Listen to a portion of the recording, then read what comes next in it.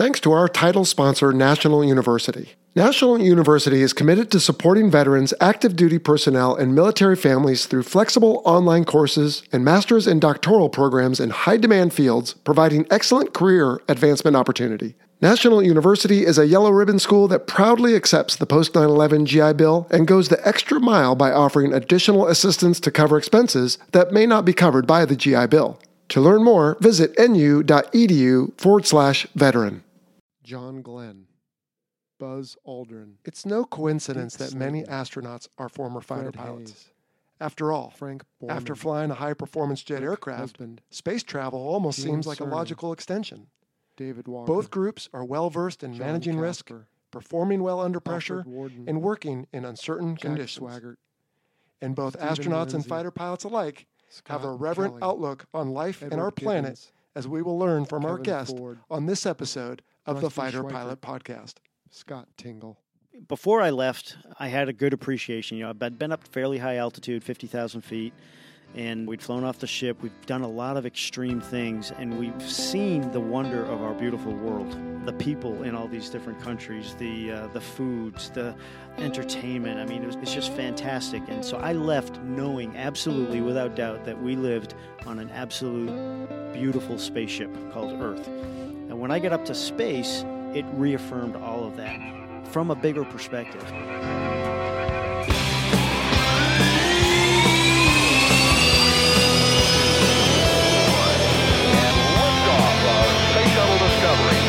Welcome to the Fighter Pilot Podcast, the internet radio show that explores the fascinating world of air combat, the aircraft, the weapon systems, and, most importantly, the people.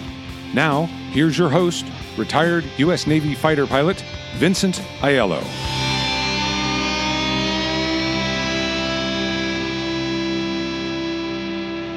Hello, everyone. Welcome to episode 29. Today, Jello will interview astronaut Scott Maker Tingle and learn about flight ops, as he is a current active duty astronaut. He is indeed. What's going on there, Sunshine? Not much, Jello. How have you been? I've been good, but do you know what we forgot to talk about on the last episode? What did we forget? The Miramar Air Show. Oh, you forgot dude. Because you weren't there.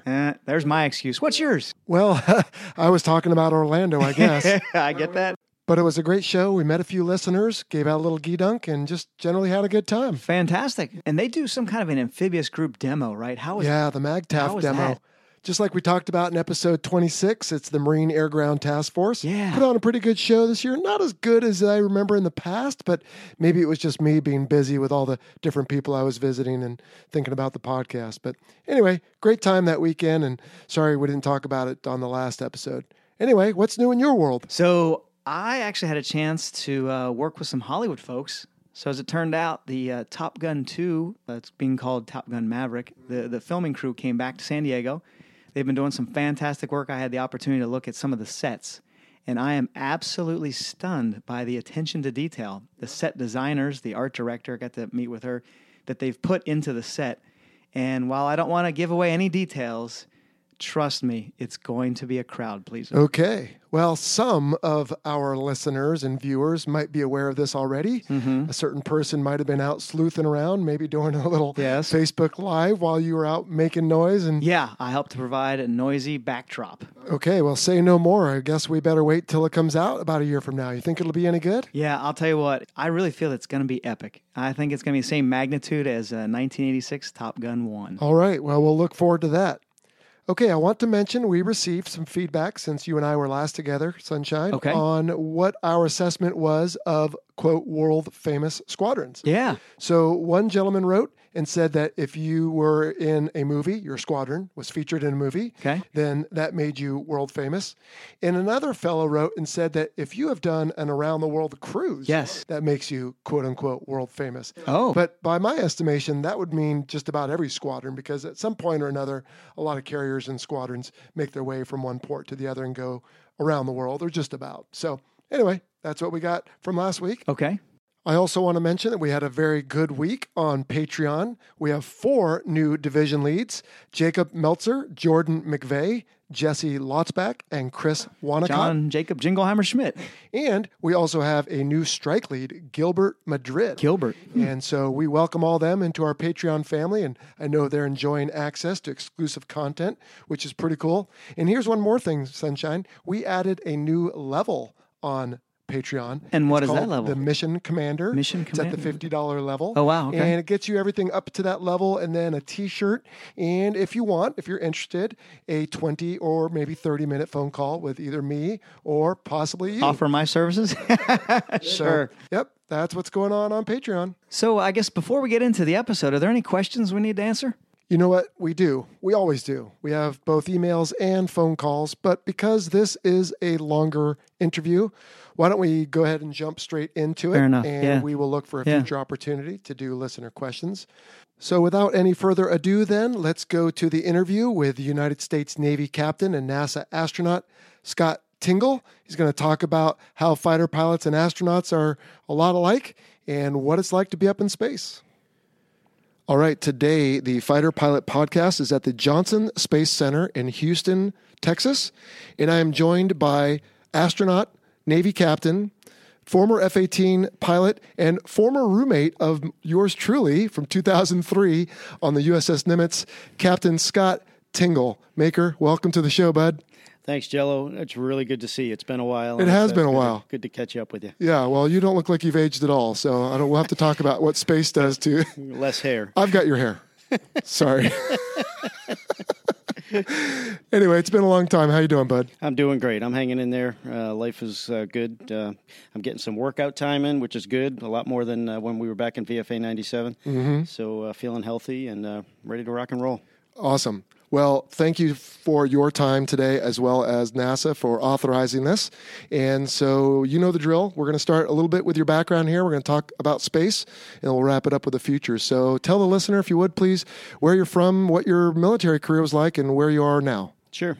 I grew up in a small town of Randolph, Massachusetts. Graduated from a vocational technical high school there.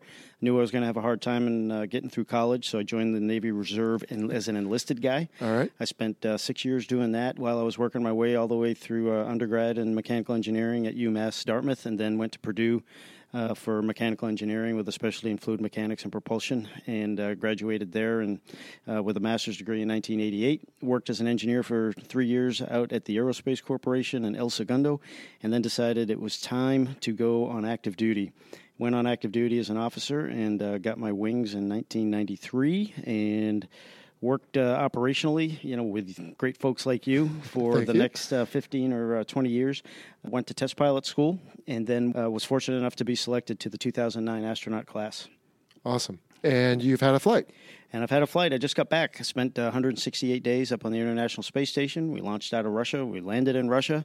And everything else was here in Europe and Japan. Okay. And you're still technically on active duty. I'm still on active duty. Okay. But yes. you belong to NASA, essentially? Well, I'm still on active duty, but there's a memorandum of agreement, between NASA and the military. So they trade funds and do whatever they got to do. But NASA owns me in all the scheduling and. Okay. Yeah. And will they, I guess I'm getting ahead for the future here, but will they always own you, or is there a chance you could go back and go do Navy stuff again? Well, at this point, I'm at 28 years as an officer. I only got 2 years left, and I was actually looking at future and just looking at all the options. And there are several leadership jobs back in the Navy that were very interesting, but they all need 3 or 4 years. And unless I get a congressional waiver, I can't really compete for those jobs. And right now, we've got a lot of great folks in the military that are ready and willing and should be pushed into those higher leadership jobs for that. So I will probably end up retiring about a year from now from the military, and then transition to GS. Keep doing what you're doing probably over here. All right. So my next question is a little bit obvious, because what little boy, frankly, isn't interested in being a fireman or an astronaut or something glorious? When did it start for you, and at what point in your career did it become no more than just a desire and maybe a potential reality? That's an interesting question, because it's never a straight line, and it's never I just got over that challenge. I know I can make it. Right. To this day, I'm sitting in this chair, and I don't know if I can do it, so having just done it. And so there's always challenges. But the light bulb went on, or the seed was planted, and I was about 4 years old. Neil Armstrong landed on the moon, captured all of our attention, and that just always stayed with me. As I got older, I really liked working with systems, specifically motorcycles and cars and things like that, and got really good at it, and decided that kind of an operational flavor, technical flavor was very interesting. And as I got older, specifically in high school, I knew that the Navy was my probable destination, trying to be obviously an aircraft carrier aviator and a strike fighter pilot. And so, I just kind of marched towards that a little bit at a time, and I was looking at different options. I wasn't in a big hurry, so I came in actually a few years later in life than most people. After a master's and 3 years in industry, you were probably in your later 20s. I was. In fact, I got selected, I think, at 26, and you have to be commissioned before you're 27. So, wow. I think it's a little older now, by the way. But anyway. Yeah, well, because they're needing pilots. They'll probably get some wiser people in there. Yeah. Well, they took us, right? So, yeah, they took us. All right. Exactly. So, and then at some point in your career, of course, TPS is almost a requirement. We've talked about that on this show before.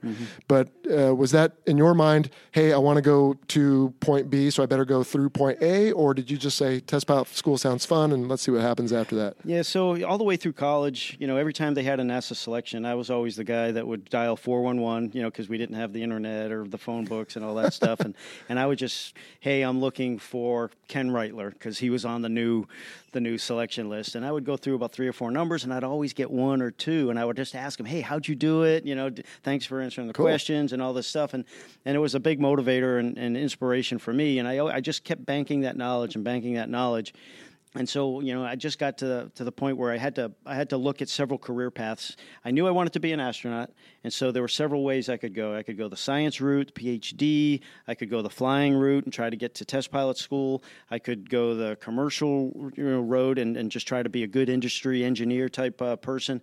And when I looked at it, the most interesting to me and the most challenging, with the most barriers that you could identify, was the naval aviation road, because there's so many points for failure that the probability of even getting to the end of actually making it through test pilot school or getting through your first carrier deployment, or it's not everybody makes it. All right. And so I looked at that and I was like, even if I don't get to the end point, I'm going to like this career. So that's what I'm going to do. And that's what I did. Cool. And it's been like that step by step the whole way through the career. Well, I remember in flight school, they told us, you can't look at everything you're about to do in one big view because you'll be overwhelmed. But How do you eat an elephant? One bite at a time. Yeah, exactly. So sounds like you did that.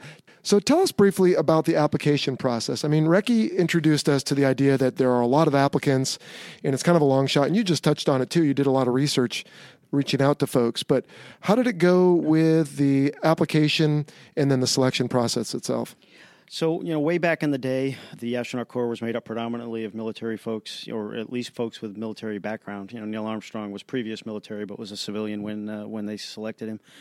As we moved further into the program, the military became less and less of a percentage. And right now, I think we're probably around 25 or 30% on the pilot or the aircrew side, let me say that.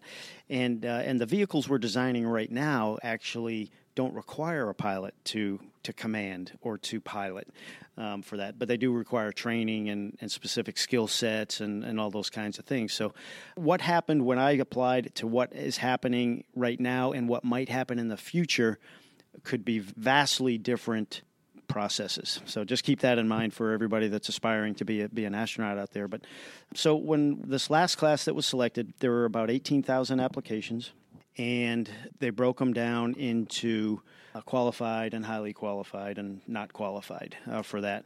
18,000, hold on, let me interrupt. How many were they planning to select? They were going to interview 200 to select 14. Wow. Okay, so you have a 1 in 1,000. That's right. Worse. Okay. However, if you look at the history, if you look at Air Force and Navy and Army, they always seem to select 1 or 2 from each service. So 1 out of 200 is a more likely answer for 1 out of however many Navy applicants there are. Let's say this is typically between 200 and 400, depending on, what the state of the Navy is. Those odds are a little bit better, even though they're extremely small, but they're a little bit better than 1 out of 18,000. Right. So you just got to keep on applying. You should try to get to know folks, in the Corps. That always helps, because if people can vouch for your reputation and your attitude and your ability to fit in and work with a team, that always helps get you into the interview. Once you're into the interview, it's all you. There's Sure. nothing anybody can do, because it's you and your projection and how your motivation comes through and what your interests are. But the big thing is just be honest on the application, and you don't have to try to fluff it up. If you're qualified, you're qualified. Right. And if you're a naval aviator or an Air Force fighter pilot or Army helicopter test pilot, you're probably qualified already. A graduate degree really helps. If you're not a pilot or an operator, then getting some operational experience somewhere would be huge helpful, to you. Although not everybody has it. Just it just depends what the board wants at the time. Mm-hmm. Other than that, it's pretty much you just go in and you try to show them who you are. My strategy when I interviewed was I'm not going to talk about work at all. I'm just going to talk about all the fun things I've done in my life, and we did that. We had some really good conversations, and about my dog named Nordo. No radio. And that was fun. Okay. And I actually had a really good time. It took me 5 applications to actually get an interview. Wow. So I've been applying for 10 or 12 years, and honestly, on the last time, I really didn't think I was going to get it. I was, in my mid-40s. I was ready to come back. I had just screened for command and been assigned to or slated for VX-23 in Pax River, and I was feeling pretty good about the career. And I was like, well, I'm going to go to my grave knowing I tried as hard as I could try. There you go. And so I put the application in, and I got the phone call and came down and interviewed, and I had fun because I had no pressure on my. Sure. Kara was carrying no pressure on it, and it was really fun. I met some really awesome people over at the gym, over at medical, up in the 6th floor, and just working through the process. It was really fun, and I think that kind of came through. Who was on the interview panel? Ooh. Yeah, I remember Sonny Williams. I remember. No, I'm sorry. Yeah, not necessarily by name, but what types of people and how many? Was it a giant board I of gotcha. inquiry almost? So the room is packed, okay? But the folks sitting at the table are typically the folks that have flown already. Okay. And in fact, that's changed a little bit. Getting to fly could be a 10 to 12 year process. Wow. Just because of the way the program runs. And so we did on the last selection had a couple of folks that hadn't flown on the board just to participate and offer their insights or whatever. But you typically have a bunch of operators. You get the chief of the office or the deputy chief of the office, to represent. We also have some human resources professionals that sit in. We have the psychologists sit in. And a lot of times they won't be asking questions. They'll just be sitting there and taking notes and, just be there to be part of the conversation after the fact. There's, I think, typically a flight surgeon in there, just talking about medical stuff. And then you mentioned you'd already been to some other places. So you don't just show up cold turkey. What? They're going to send you to medical to get checked out first to make sure? They typically do the interview in 2 different phases. The first phase is very minor medical stuff, if any at all. Mm-hmm. You typically just kind of meeting different people, doing some workouts at the gym, and just, building relationships and just getting through that first interview. And that's where they neck it down. They take that 200 and they neck it down to, maybe 20. And because those next 20 are coming back for the second interview phase of the interview, and they're going to get the full workup on the medical. And it's very expensive, and it's very detailed. And sure. it's if you can get that physical, even if you don't get selected, it's worth it just for that. It's a great physical. So at what point were you informed, and I'm guessing you remember that day, how did you feel when you were told you were selected? So I was in the sitting at my desk in my cubicle. I was the class desk or the systems engineer for PMA 201 as I was waiting to start my command track for VX-23, and the phone rang, and I was just coming back from the bathroom, but I couldn't get to it in time. And I was like, I wonder who that was. And it had a Houston number on it. And I was like, uh-oh. And then the email came out from a friend of mine who's also in the Navy, that said, "Hey, I just got called. I'm in." And I was like, "Well, congratulations. That's great." And I'm like, should I call him back? Would that be too presumptuous? Yeah. And so I decided to just sit there and wait. And probably within 40 minutes, the call came back again, and it was Peggy Whitson and Steve Lindsay. And they said, "Hey, how you doing?" I said, I'm doing great. And I'm expecting to hear, "Hey, thank you for coming down to interview." Sure, because your friend just made it, so you figured he was the one. Okay. Exactly. And they're like, "Well, we've all convened, and we'd like you to come down and join our team." And I was literally speechless at the time because I never expected it, and it was such a childhood dream that you picture that hoop that you're just trying to get into that you never thought you could do. Wow. And I think in a choked up voice, I just said, "Hey, my sea bag's packed. I'll be there tomorrow." And I have to think at this point, the Navy's ready to just give you whatever you need to go. So a move, a transfer, everything. And then, of course, the family. I mean, we probably could talk about this whole thing too, but they know it's something you're pursuing, and so they've got to be flexible. But what happens? So then you show up down here and you go straight into some training, or what happens next? Yeah, so actually getting here was kind of a good predictor of what we would see in the future. And just like being a fighter pilot on the front line, schedules are always changing. They're always being rewritten, and there's always somebody that wants to optimize for something different. And so you're constantly in that churn. And as a frontline operator, you don't always have the input to stop the cycle before it gets too crazy, and you just have to respond. And so they gave us, I think, 2 weeks to move. So I had to sell a house, get my kids out of, deprogrammed from school and start moving out, and had to find a house and had to close on it and get here. And then on the drive out here, I was on the phone the whole way trying to close on my house. I was like, "Look, if they can't close, the deal's off. I need them to close in under, it was like 20 days or something. It was something really fast, and everybody was really jumping through their butt to make it happen. We did it, and it worked out great." Cool. And then on the road trip over, we were coming through New Orleans, and the crazy road over there, going through the middle of New Orleans. I remember running over some guy's hubcap while I was on the phone, and things were just flying all over the place. And they were telling me, "Hey, we need you to get here a few days early because we're bumping up the training to go to survival school in Brunswick." It's always something, isn't it? I'm looking at my watch. I'm looking at the calendar. My wife and I are looking at each other and going, "Is this how this works?" This is crazy. It is a government organization, by the way. Let's not lose sight of... It's a big bureaucracy, and they got requirements, even though they're changing requirements, but they do have requirements. Sure. And we're also happy to be in the program that we will pretty much do anything to make it work the way that they want it to work, because we don't want to be that guy, Right. Now, you touched on the land survival portion. I mean, so you had already done, because of your F-18 career, land survival, water survival, flying. How did that prepare you for, if it did at all, for what you had to do with NASA? Yeah, it actually was a great preparation. I actually did land survival and water survival twice. I did it once as an enlisted aircrew guy, and then again as a pilot. And so every time I did it, I learned something new, and I got more comfortable. I got a little body, and I don't have the propulsion in the water that some folks, and I'm kind of dense, so I sink.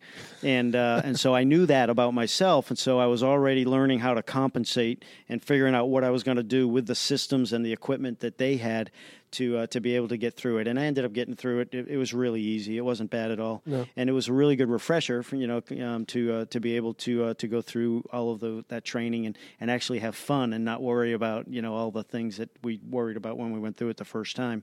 And the other thing is, we were able to help some of those folks that had never seen that stuff before. Right. And then you got to fly, right? So did you do some T-38 flying, and how much, and what was kind of the point of that, just to keep you proficient? Yes, and the piloting skills, we got a squadron of T-38s out at Ellington, and we're tagged with getting 45 hours a quarter for a front seater. The back seaters get, I think, 12 hours a quarter, something like that. And they call it Space Flight Readiness Training, or SFRT, but really what it is CRM. Crew Resource Management? Crew Resource Management, as we know it in every other community. And so, we practice that. And there's a lot of folks that don't have any operational experience. Maybe they were a doctor, which is really good experience if you're in an emergency room, right? I mean, that's great experience. But talking on the radio and making decisions that can actually kill you or save you, even, T-38 is kind of a, small airplane, but it's pretty cool to go in there and actually build those relationships with the people that we're flying with and just get away from the desk and be operational. Yeah, for sure. And what type of missions would you fly? I mean, not the old day BFM, I'm guessing, or dropping bombs, but would you just go in cross countries, or what would you do? Pretty much. It would be great if we could do a little more tactical training, but the visibility, because it's such a very political program, and the budget that keeps us running comes directly from Congress, and it funds NASA. And the T-38s are always on the chopping block because they don't understand. It's hard to explain the value of them, and it's hard to really couch the value. In the military, we have training and readiness, so we kind of know where we are on the readiness curves, and it's not perfect, and it's kind of a pain, but it really helps make long-term decisions and short-term decisions for commanders of squadrons and overall logistics and things like that. And we kind of don't have that here, so it's hard to tell everybody how important that is.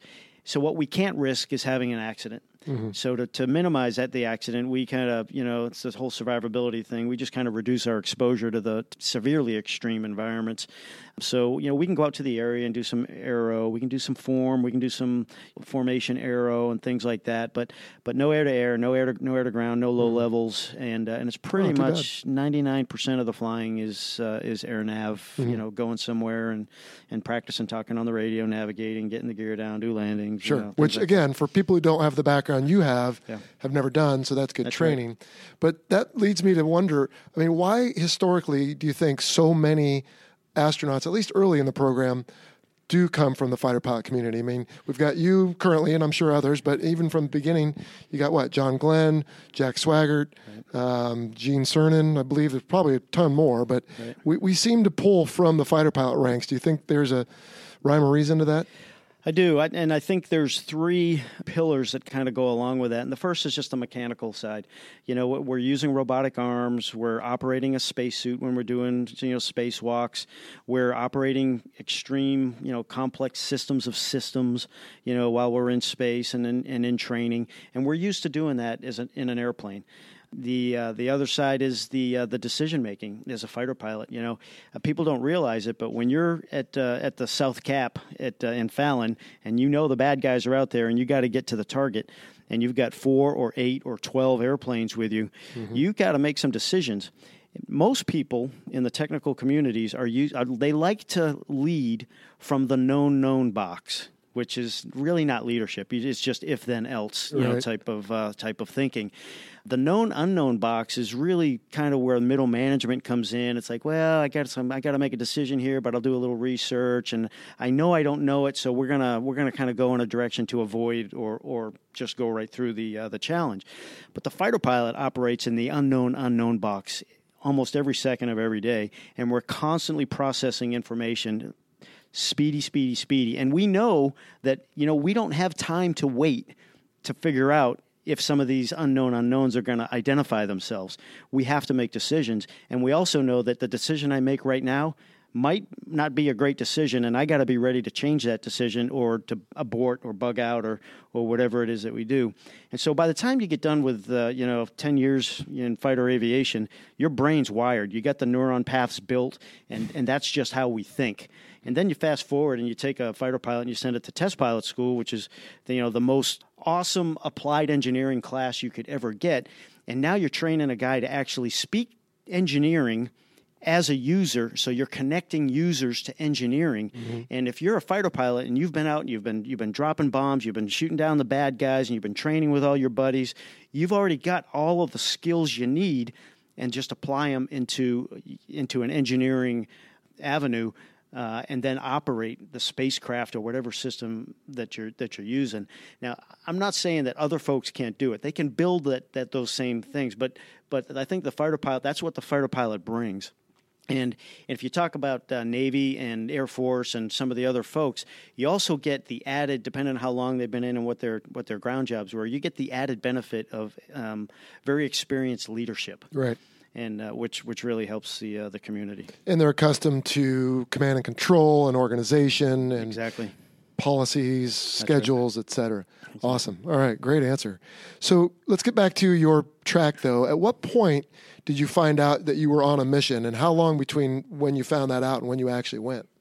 Do you remember? Yeah, so I got here in 2009, and we went through 2 years of ASCAN training. And then what is ASCAN? Sorry, it's an astronaut candidate. It's Okay. like boot camp for astronauts. Sure, You know, okay. it's just 2 years of all your basic systems, foundational knowledge that you need for the community. Okay. And it was pretty cool.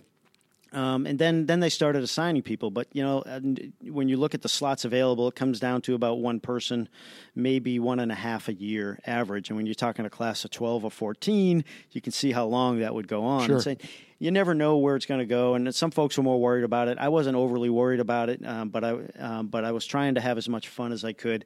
But it does get boring, you know, because, you know, they're not really looking to give you too much in leadership duties. It's changed, by the way, now because they need it. That's a different discussion. But it was in 2015. I was just went to the standard Monday morning meeting, we call it here. Mm-hmm. And our boss came in and said, hey, we're going to make a flight assignment this morning. And I was like, well, it's not me again, because usually they preload it, because, you know, it's possible that somebody might say, I can't do that, Mm-hmm. you know, because Right. it's too soon, or something's going on medically, or, you know, family-wise or whatever. But they looked at me and they said, hey, we're assigning Maker to Expedition, 53.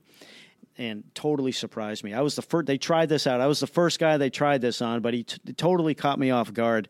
And to this day, he laughs at me. He says, "You should have seen your face." But it was a welcome surprise. Yeah, well, because you knew at that point it was no longer theoretical; it was real. Right. Yeah. Right. Absolutely. So tell us about your mission. I mean, by then the space shuttle was long gone, Right. and so you launched and recovered from a different country. Yeah, absolutely. So by the time we actually got to the mission, the schedules had changed and crews had changed a couple of 2 or 3 times, and I was actually on Expedition 54, and I was in the Soyuz MS-07 vehicle. I had a Russian commander and a Japanese right seater. I was in the left seat as Flight Engineer 1, and we trained for nearly 2 years. The last 7 months, I got switched from the right seat to the left seat and had to really bunker down as hard as I could. It was worse than grad school. It was just incredible. I had my op tempo was in Russia for 230 days a year. You know, basically, average for 2 years. And anyway. Launching from Kazakhstan was incredible. We had the family there, which was cool. You climb into the rocket, and in the Soyuz, you sit in the fetal position. So you get in the suit. You're in the suit for probably about 10 hours, because you start early. Sure. And you do all your systems checks, and and you're like, well, if I can. We got diapers on, but you're like, I don't want to pee in my diaper yet. I've only been here for 30 minutes. I got 9.5 more hours to go. But the nerves, I can imagine. Yeah, it's absolutely incredible. But we're so tired that it was just like, hey, if I wasn't doing a checklist, I was sound asleep. Wow. And just as was my commander, and as was the right seater. So we go through all the systems checks. Then we get there, and they're counting down, and you hear it, and all of a sudden you hear a little bit of a rumble, and the rocket's moving a little bit sideways, and all of a sudden you're like, are we flying? And it's very smooth. I mean, it's a really smooth vehicle for launch. And I'm looking at the altimeter, and it's starting to roll up, 600 feet, 700 feet. And I was like, holy smokes. And then the vibrations get a little higher frequency. You're picking up, and you can really feel it picking up steam. And it's kind of like when the second stage burns out, you get thrown forward, kind of like the end of a cat shot on the ship. And then when the third stage lights up, it's kind of like the beginning of the cat shot. So it's kind of backwards, but that's about the force that you feel, and it's pretty cool. And then it's about 8.5 minutes up to low Earth orbit, and I remember going uphill and feeling the second stage shut down and the third stage starting up. And I looked over at my Russian commander, who was also a MiG-29 pilot, and we looked at each other, and we were laughing like little school children. We were just having a blast. It was fun. I can't even imagine. So you're an F-18 pilot from the U.S. He's a MiG-29 Fulcrum pilot from Russia, and then a Japanese guy. Yeah. Were the three of you, I'm guessing, probably still are pretty tight? I mean, you work together pretty closely to prepare for that moment. Yeah, we are. We're family. That's awesome. They come over here with their family, and we try to have them over, and vice versa. And it's we got a lot of hours sitting really close to each other. Well, plus, I mean, you're cut from the same cloth. You just come from different countries and absolutely different traditions and et cetera. So, wow, that's pretty cool.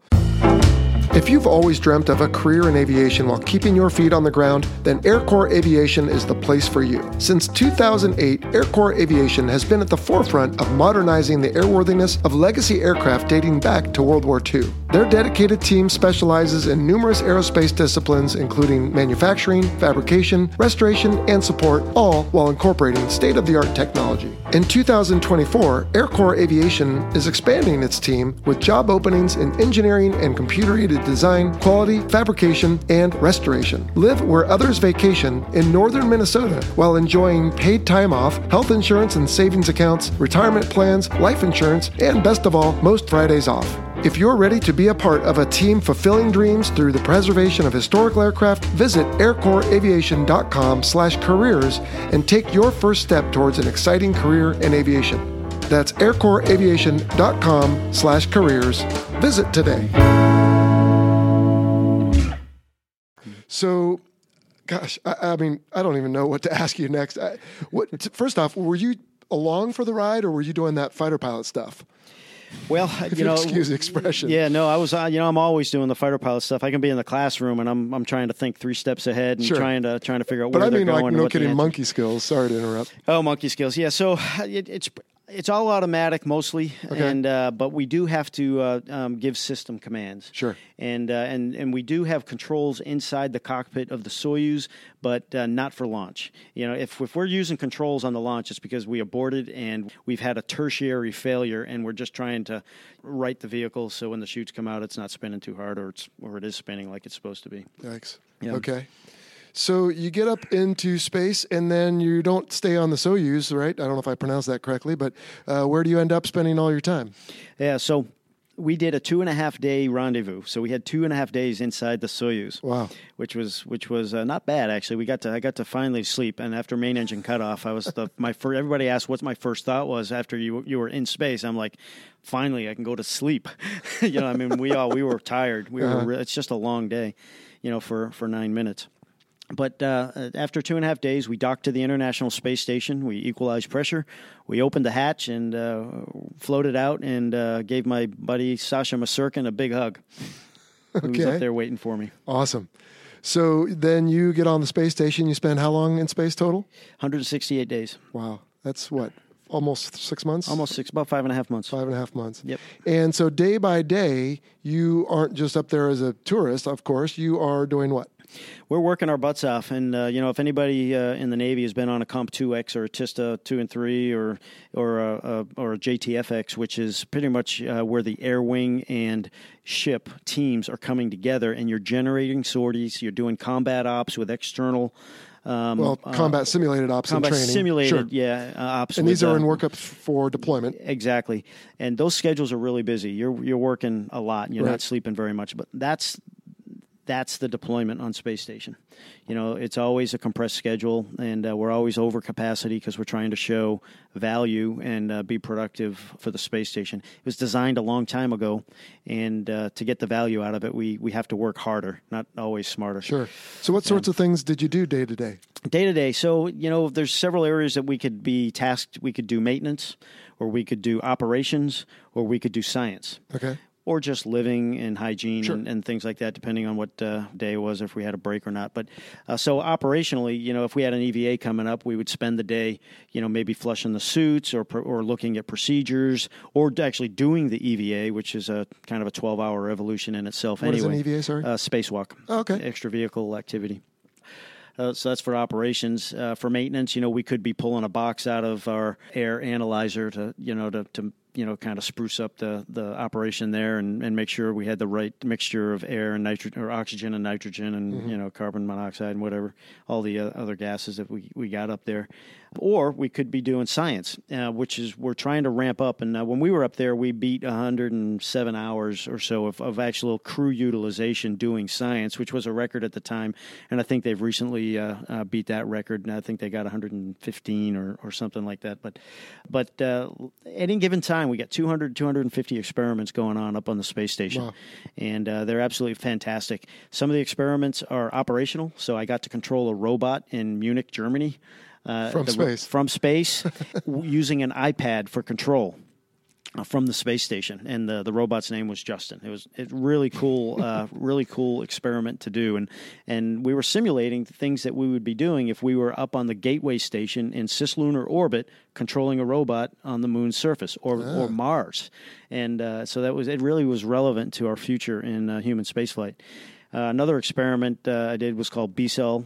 It's bioluminescent cells. Okay. And we had a test medium and we had a test substance, and we would combine the two, and they had luminescent cells put in there. And so when you hit them with a spectrometer, you can actually see the effectiveness of how they're combining and what the effectiveness of the overall solution is going to be. And what that does is back on Earth, if we can prove this concept in space and try to replicate it on Earth, then that can reduce the time it takes to actually do a trial on a new medicine from 2 years down to 2 weeks. Wow. Yeah, so it would decrease costs and get medicine faster, benefit the human race. Very cool. So let's talk little silly things that I always wonder but never know about astronauts. So connectivity, I mean, email, Skype. Yeah, so, you were in the Navy during the same times I were. My first deployment, we had no email. We had snail mail that was always 30 to 40 days behind. I'm guessing you didn't even have that. Yeah, probably that. Yeah, we didn't, because we were in the Middle East. And no, I meant on the space station. Oh, on the space station. No, we didn't have that. Yeah. So, but on station, we have email, and now it's downloads pretty much instantaneously, unless the server's broke or something, and we got to fix it. But that's things break. We actually have an IP phone or voice over IP phone, so I was able to call my family almost every day, assuming that we had a TDRS connection and everything was good. And I felt bad because every time I had a TDRS connection, I knew they were probably pulling a channel from one of the carriers we had, on the phones that they use down there, the POTS lines. But anyway, we also had once a week we had family videos and video conferences, so I could see my dog, I could see the house. That's cool. And just kind of keep up the connectivity. Really makes it more connected experience for the family, which at the end of the day really helps us, because you remember what it's like to go away and get deployed and work tactical ops for 6 to 9 months, and then you come back all wrung out, and it's just hard for you to explain what's going on. But real time, this really helps, and it helps the family understand when, hey, we got to delay 2 weeks. Sorry, it's just gonna it keeps the emotions down. Yeah, for sure. Yeah. How about some public relations stuff? Skyping with classrooms, I'm guessing, or Yep, that's the other side of it is outreach as well. Hundreds of events. Probably do about 3 or 4 a week, and they all go through the NASA for priority and and how they get set up. But I was able to set a couple events up, one with my high school and one with UMass Dartmouth, and we had a combined event with Purdue because Drew Feustel, who was coming up after me, was from Purdue as well. Those were really cool events. The one at UMass, they actually invited my mom. I had no idea she was going to be there, and then they said, "Okay, we're going to give you a question," and we can't see. They can see us, but we can't see them. We can only hear them. Okay, that's how they manage the bandwidth. And the question was, what's your favorite move? Could you show it to us, in space? And I caught me totally off guard, so I just flipped upside down like a bat and put my feet on the ceiling and hung there. And then my mom came up and says, "I did not give you permission to do that." So it was pretty fun. Mom still has reach no matter where we are. Yeah, exactly. Tell us about, I don't know, how about food? There's packaged meals, I guess, but I don't know. Tell us something maybe we don't think of. Yeah, so the food's come a long, long way. It's a thermally stabilized MRE type food, and we got beefsteak. There's spaghetti and meatballs. There's energy bars. We've got some hydratable food that vegetables and things like that, and it was fun. I guess a funny story is right before I launched, I was sitting in Star City. And I don't take to foreign food. I have to find things to eat for me, or whatever. And if you remember from our deployment, but I had one of these little cans of ready corn, and you just open the can, you heat it up, and you eat it, or you eat it cold. Sure. And I was like, well, wouldn't hurt to have some of these on orbit. So, okay, can you get some of these? And they said, great. And the amazing people that we have here at NASA that really they bend over backwards to take care of us. I get up there, and Joe Acaba, a really good friend of mine, astronaut, and he get up there before me, holds up a bag and goes, "What are you doing?" and there were like 40 cans of corn in there. And it was like, there's no way we're going to eat all this corn. Even 6 of us, and we had more corn. It was just absolutely incredible. Well, that is an effort, right? Because I forget the calculation, but isn't every pound of payload so much thrust, and it's not just, you can't just bring up anything you want. I mean, you can't. No, it all has to be weighed, and there's all an average cost per pound for sure. How would you compare the food to the food we had on deployment in 2003? I remember that getting old, but maybe that's just the angst of being on a carrier. So I don't know. I kind of, the whole process was the same. Okay, I think in general, when after we hit the supply ship, the food that we had was pretty good. And then towards the end, when things were getting dry, I was like, God, how many times can we eat this? And and you're just eating to get calories because you're not digging it very, very much for that. And it's kind of the same up there, but the food's really good, and they space it out so it's more flat, it's more even, even though you're getting towards the end, and it's like, well, I just got to eat this one more time. But there's such a variety, and we trade food with the Japanese, we trade food with the Russians, and we literally spice it up a little bit to keep it interesting. Pun intended. Yeah. All right. So at some point they tell you it's time to come home, or maybe you know that from the beginning. What's the RTB like? The RTB is phenomenal. The first thing they do is they hit you with like a 40-hour workday. Make sure you're tired so you can sleep again, right? Yeah, there's all kinds of things you got to do. Take blood, take urine, all that stuff. And then they tell you to get 5 hours of sleep, and that supposedly resets your clock. And from fighter aviation, that doesn't work. No. So then the morning of, you get up, you do your things, you get everything all set. You say goodbye, close the hatch, put your spacesuit on, and strap in. And 2 hours later, you hit the button, the timer starts, boom, you undock, you separate, you look out the window, you can see the station just getting smaller and smaller and smaller, and then you feel a couple of burns, and the vehicle gets into position. You monitor the position to make sure that everything's going right, and then you check the timing on the main burn so that you can get your retro burn in and slow down from 17,000 miles per hour to 14,000 or 10,000 or whatever it is, and so that you can actually start coming down. And so you get in a position, you're watching it, and you get the burn. The burn lasts for about 3 minutes.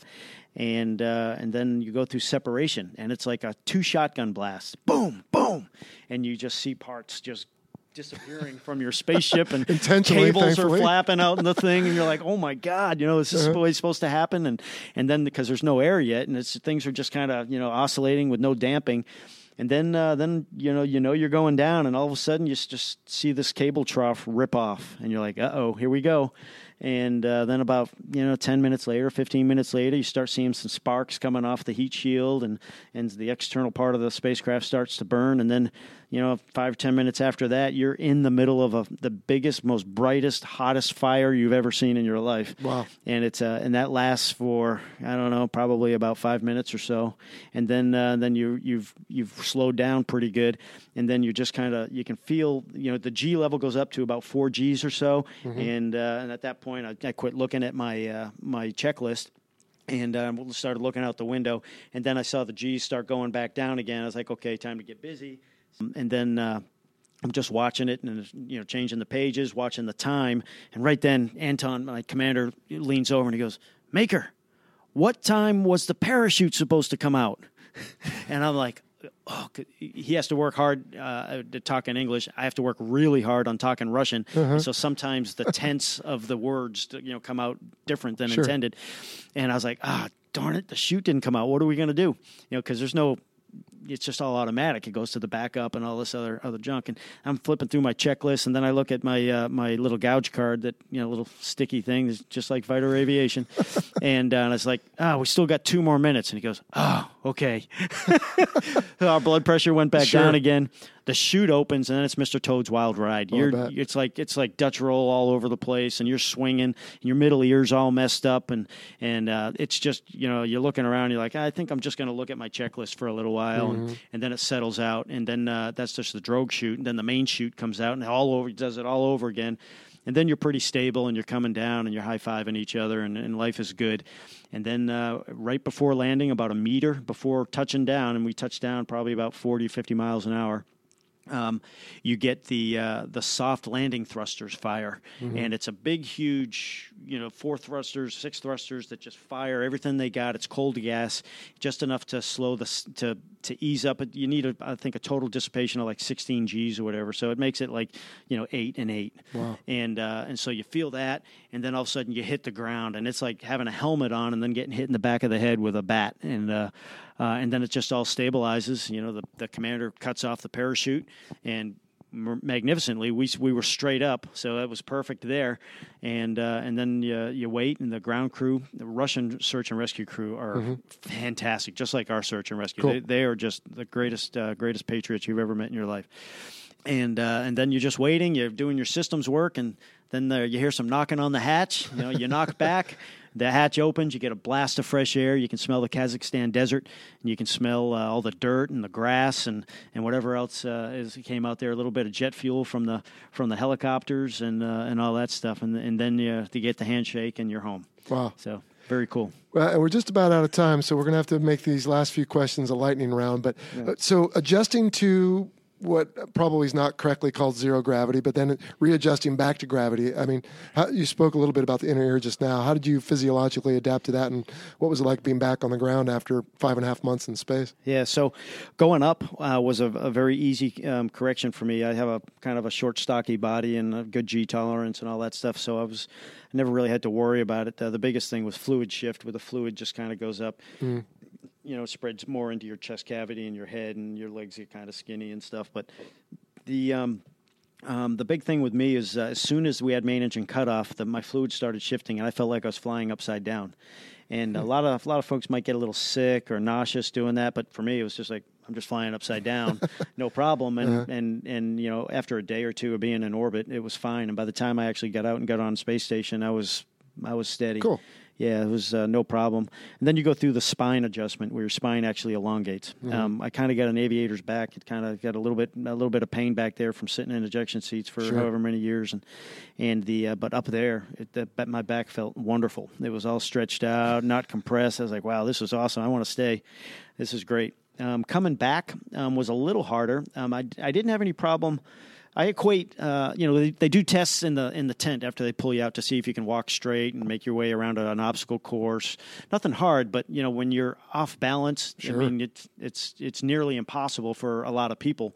I managed to get through it fairly well, and what I was thinking the whole time when I did it was that, hey, this is like landing on the ship at night. My inner ear is telling me that I'm sideways, but my vision is telling me I'm straight.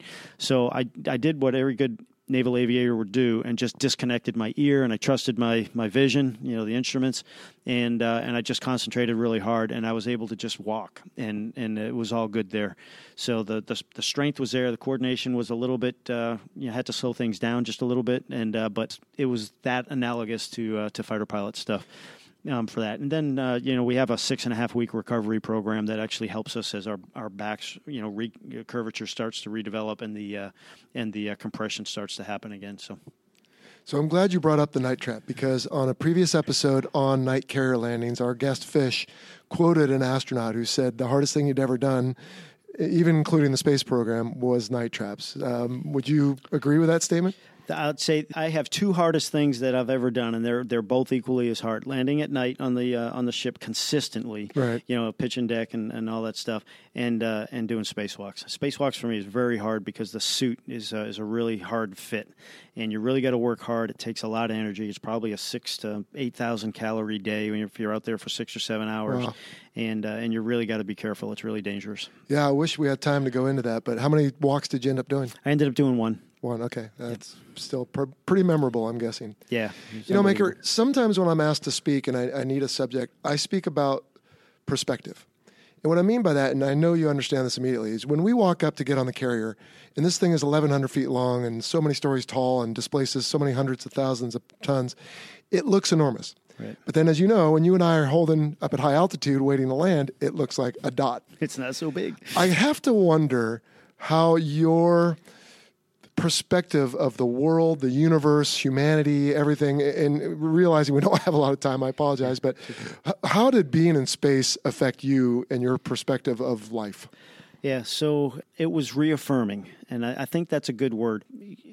Before I left, I had a good appreciation. I'd been up to fairly high altitude, 50,000 feet, and we'd flown off the ship. We've done a lot of extreme things, and we've seen the wonder of our beautiful world, several times. The people in all these different countries, the foods, the entertainment. I mean, it's just fantastic. And so I left knowing absolutely, without doubt, that we lived on an absolute beautiful spaceship called Earth. And when I get up to space, it reaffirmed all of that. From a bigger perspective, you can see all of the countries. I could see all our old stomping grounds. I could see the little notches out on the Indian Ocean that came out from Pakistan, where we updated our INSs. All those little places, and it was like reliving all of our days on the ship all over again. Except I could do it 10 times a day or 16 times a day. As we pulled the orbits. But when you see a hurricane, you actually see it day after day, and it's making its track, and you're like, well, that's a monster. Mm-hmm. That thing looks huge. And taking pictures, and then talking to the folks on the ground who are talking to the weather service and helping out with that. Doing Earth observation, looking at volcanoes, looking at the craters, you can actually see some of the fault lines. You can actually, pick out craters, and actually, you're seeing a billion years of transformation on our spaceship called Earth. Right. And when you look at that from that perspective, it's reaffirming that we live on a beautiful planet, and it's very inspiring. Amen. And I wish more people would have that perspective, because I have to think, you look down and think, what are they so up in arms about? I mean, all the petty grievances we have down here day in and day out. And I used to think the same thing on the carrier. And then, of course, when you get home, you realize none of that mattered. And so I think more people would do well to consider that there's a lot bigger universe out there than just our little spaceship. So, that's right. Well said.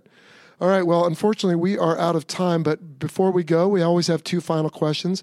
What does the future for you hold? We already talked a little bit about it, but I guess from this point of view, is there another space trip in your future that you know of? There could be. We have commercial crew going up to the station. We're getting ready to test those vehicles. And, 3 years from now, 4 years from now, there may be an assignment there. Or we've got the Gateway station that we have in development. And our SLS and Orion capsule is going to be our vehicle that's going to bring us back to the moon and to other deep space locations.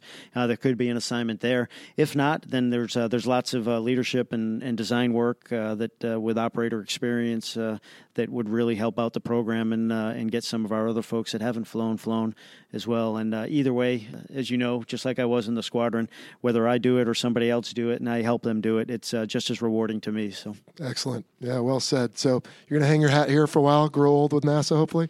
Yeah, for now. Okay. Awesome. All right. And then the last one is probably the most controversial thing we have to talk about all day there, Maker, Tingle.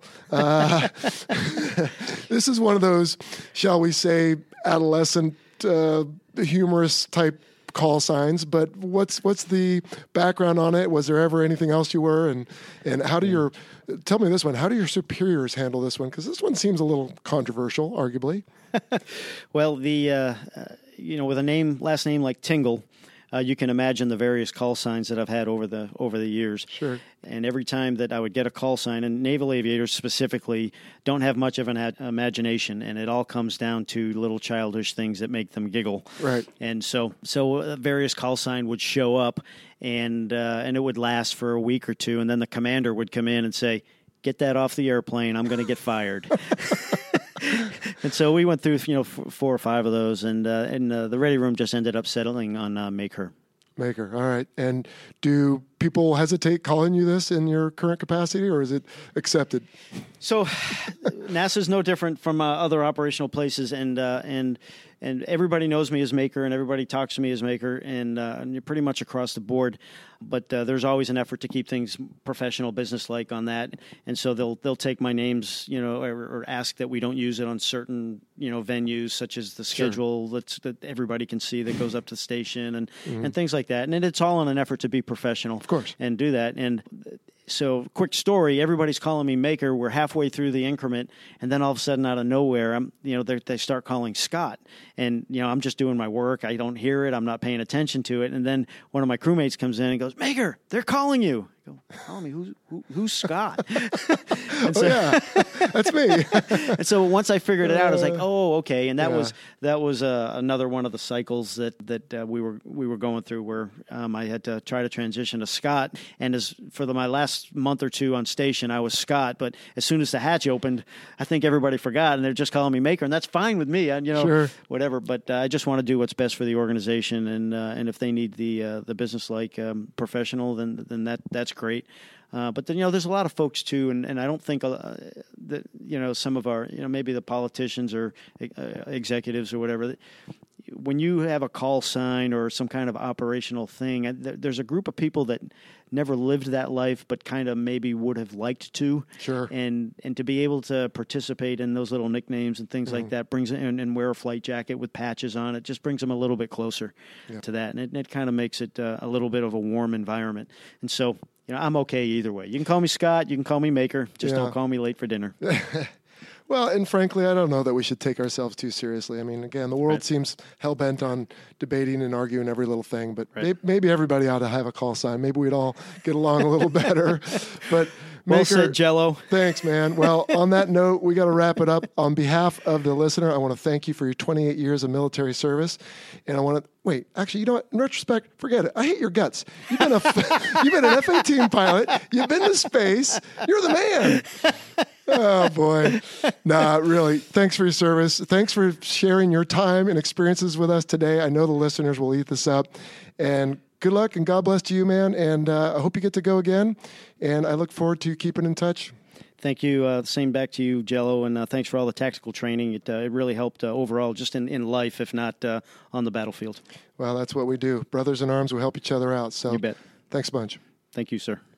All right, Sunshine, I don't know about you, but that makes me wish I'd thought harder about the space program. I know, right? I'm very jealous. And what a great story and very compelling. And I love the fact that Maker was prior enlisted. Yeah, that is cool. He was enlisted through college and then was commissioned after college. So then, and I understand that you two were roommates on the Nimitz. So career-wise, you were contemporaries, but then he started a little later in life. Yeah, he started a little later in life and was just a little bit ahead of me. I was fresh out of Top Gun, and when we were both in VFA 97, I was the squadron training officer, whereas he was just a little bit senior to me then as a department head. Fair enough. And I know if people go online, they'll see the picture of his beautiful chrome dome there. Well, it's probably easier to deal with in space anyway. I'd say low maintenance. But not everyone is blessed with the ability to have a good-looking chrome dome. True. Certainly so good on Maker. Nor would I. I'd have to wear a hat all the time. So there were a couple acronyms Maker threw out I want to go over. One of them was POTS. Do you remember what that stands for? I do. The plain old telephone system. Which I don't know why they would call it that. It's not like we're dragging some super long phone cord behind the carrier, right? But tell us, what is the POTS line and what are some subtleties of using it? Some of the subtleties are there are different access codes. So this is going to be satellite communications from a seemingly normal looking, let's call it telephone, in either a stateroom or in the ready room. And you have to make sure that you have the access code to get in to dial and to send a signal off the carrier. Right. Some of the caveats, though. Right. Like when I call you from the ship. Oh, the delay? Bingo. Oh, dude, that's epic. Yeah, so I wish I had a good example of this in that you can perceive the delay and it can actually trip you up in conversation. But it's just enough to be annoying. But you can still effectively carry on a conversation. I'd say the delay is probably a second and a half. Yeah, it's enough, like you said, to be an annoyance. But I have to admit, Sunshine, when my wife and I, girlfriend at the time, first started using the POTS line, we would have to say over, out, over. Yeah, there is a delay. And if you pause for effect in your speech, they might think it's their turn. And then you start talking over each other and you get tripped up. So you just got to work through that.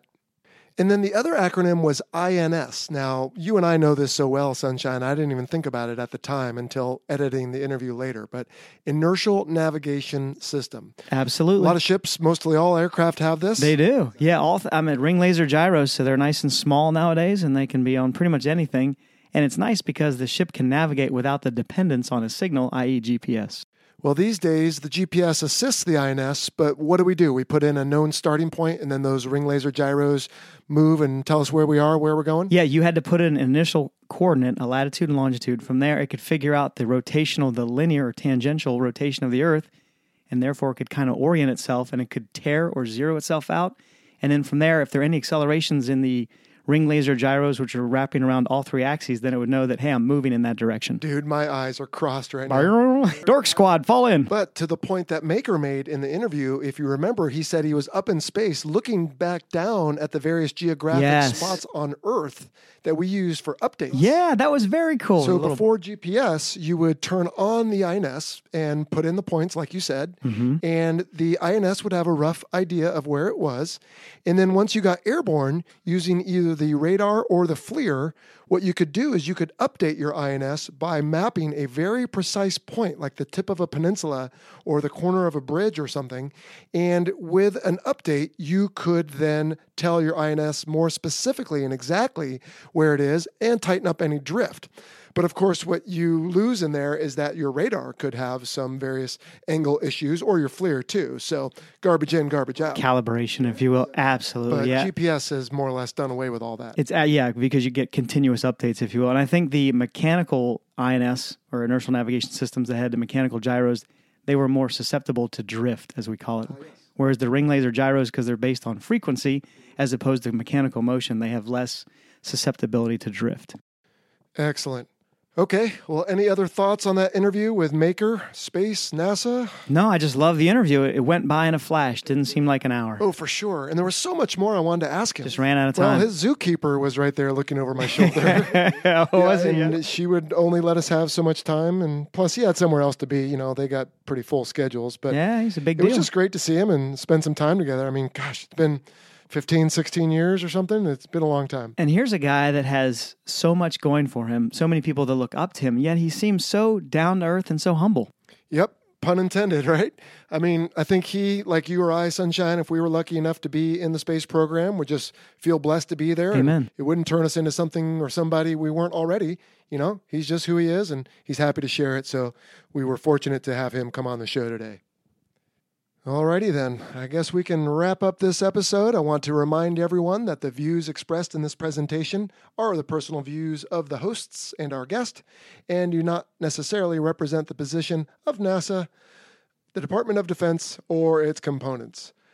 All right, Sunshine, I think next time we're going to see you, you'll be a civilian. That is true, and let me make one caveat, if you don't mind. All right. Sorry about this, folks at home.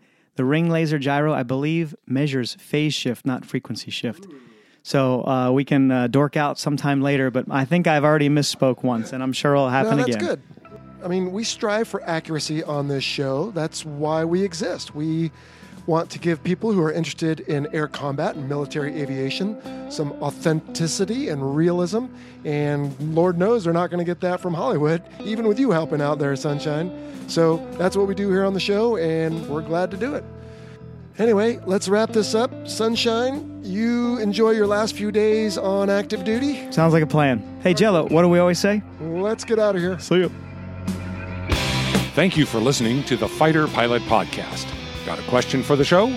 Send an email to questions@fighterpilotpodcast.com or leave a message on our listener line at 877-MACH-101. That's 877-622-4101. Be sure to check out our website at fighterpilotpodcast.com. You can also find us on all the usual social media platforms: Facebook, Instagram, Twitter, and YouTube. For exclusive Fighter Pilot Podcast content and to help support the show, visit our Patreon page. Please like, follow, and share us with your network.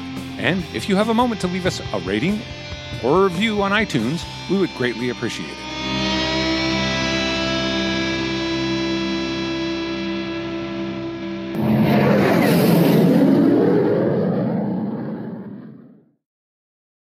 Thanks to our title sponsor, National University. National University is committed to supporting veterans, active duty personnel, and military families through flexible online courses and master's and doctoral programs in high-demand fields, providing excellent career advancement opportunity. National University is a yellow ribbon school that proudly accepts the post 9/11 GI Bill and goes the extra mile by offering additional assistance to cover expenses that may not be covered by the GI Bill.